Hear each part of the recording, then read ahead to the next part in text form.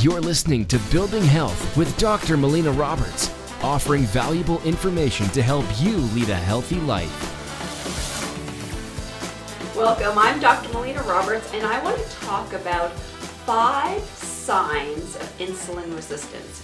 Because one of the things that I talk a lot about is metabolic health, and I've been talking about insulin resistance. And one of the questions I've been getting is, well, how do I know if I have insulin resistance? What are some of the signs that I may have insulin resistance? So I want to go through that with you. So one of those signs of insulin resistance is being overweight or having difficulty losing weight.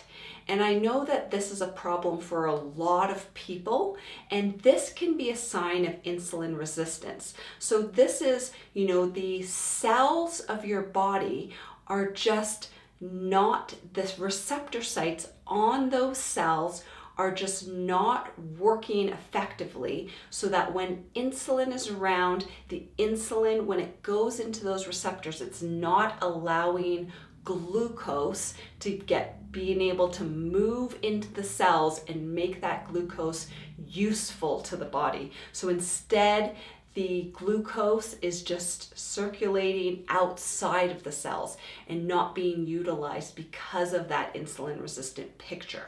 Another sign is that you have high blood pressure. And this is something that often people aren't aware that they have high blood pressure. Either checking it in a doctor's office, seeing if you have high blood pressure, getting a cuff. You can really just purchase one that you can have, an at-home cuff that you can check that blood pressure and see whether it's elevated.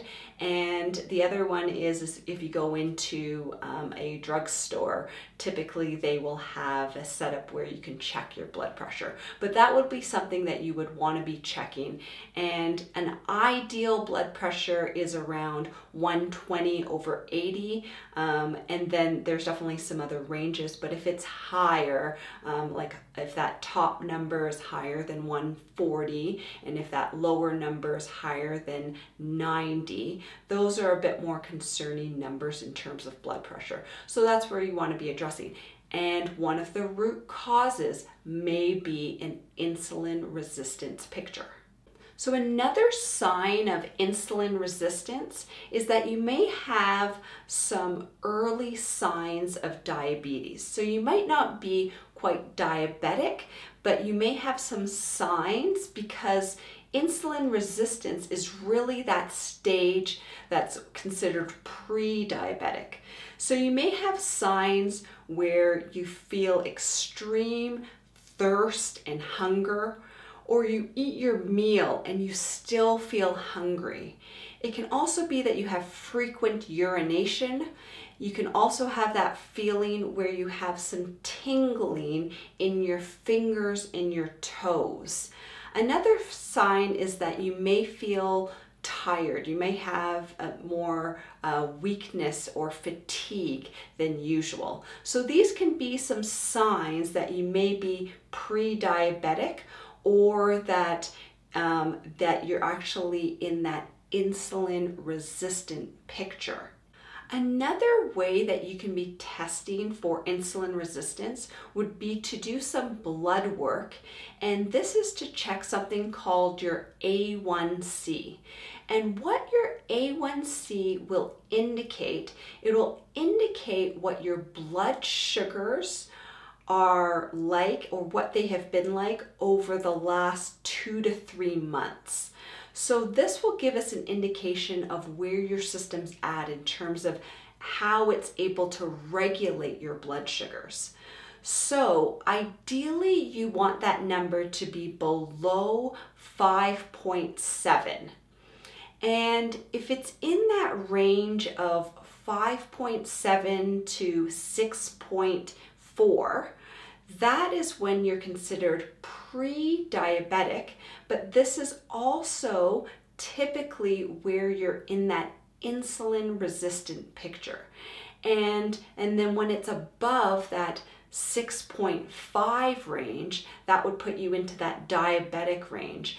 So those A1C numbers between normal and diabetic would be an insulin resistant picture, and that's where you want to actually take control of that insulin resistance so that it doesn't lead towards that diabetic picture. And another way for us to see if you are in that insulin resistance picture would be to check your fasting glucose. Now, you can check that fasting glucose through doing blood work with your doctor, but another way that you can check that fasting glucose is if you have a glucometer, then you could do a prick of the fingertip and you could check those blood sugars after you fasted for about 12 hours. And then you can see where your blood sugar is at. So ideally, we want that fasting glucose to be below 100 milligrams per deciliter or below 5.6 millimoles per liter.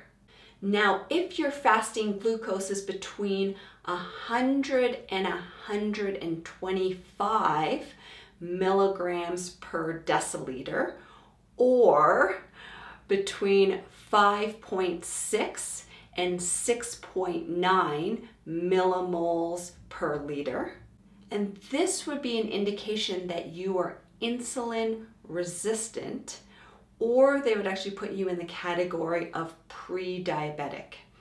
And then the numbers that are higher than that would put you into the diabetic ranges. So these are just some ways that we would be able to get an indication of whether you are insulin resistant or not. Thank you so much for listening. If you've enjoyed this podcast, please like it, share it with your friends and family, make a comment below, help us spread the word of creating health. You've been listening to Building Health with Dr. Melina Roberts. Continue to learn, grow, and build health.